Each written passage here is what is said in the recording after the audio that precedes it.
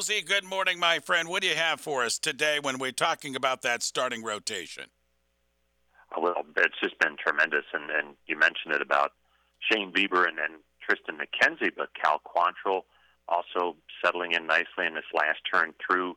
Zach Plesac with a good start yesterday, and even Aaron Savali with 4 pretty good innings the other night in Detroit. So it's interesting for as surprising as this team has been all season. The starting rotation for their standards, and they're really high. They've been good, but they haven't been, I think, as good as a lot of people thought.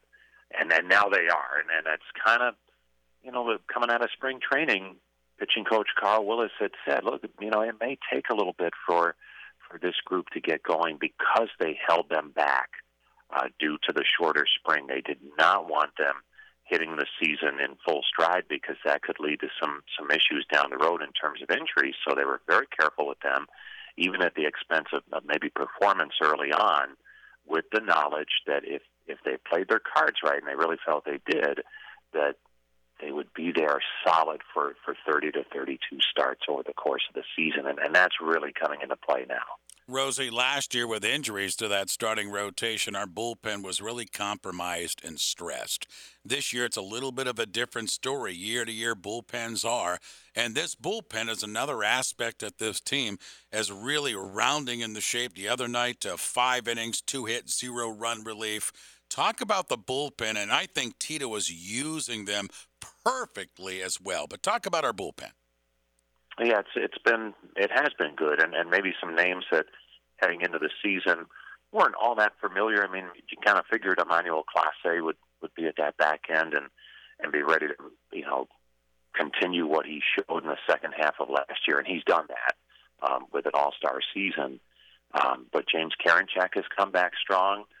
Brian Shaw's been pretty good too, and Trevor Stephan stepped up. We see Nick Sandlin getting some good innings now, so there's a lot of good things going on out of that bullpen, maybe from some unexpected sources, but they've been good so far. And you're right, you don't want to see them get to August and just be on fumes. And there have been some challenges with all the double headers to try and do that, but they've worked some arms in from Columbus that have been, and they'll throw a couple of appearances or innings, and that just seems to stabilize things, and it really has made for a strong bullpen. Jim Rosenhaus with us, Bases and Balls, Guardians broadcaster.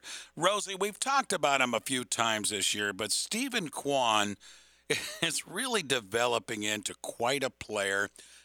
I really think the comeback really started moving him into the leadoff spot.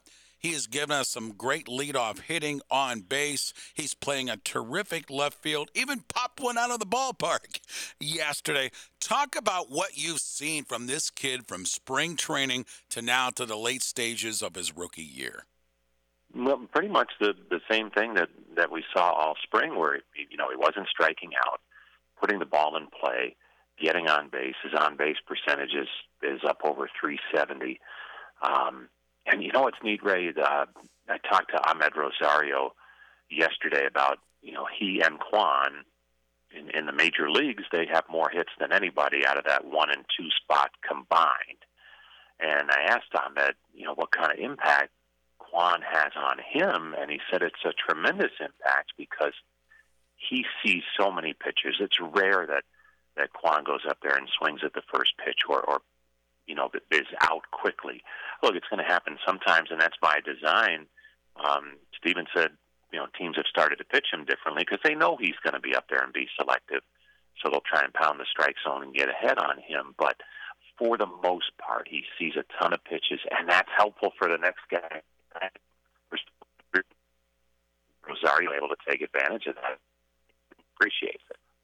Guardians broadcaster Jim Rosenhaus. Rosie, before I let you go this morning, you got a Toronto Blue Jay team that also has postseason aspirations. I'm looking at this as a good barometer series this weekend. Talk about the set with Toronto.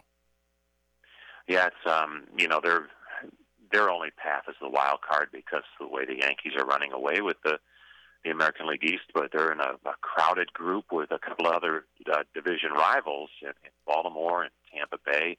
they're right up there.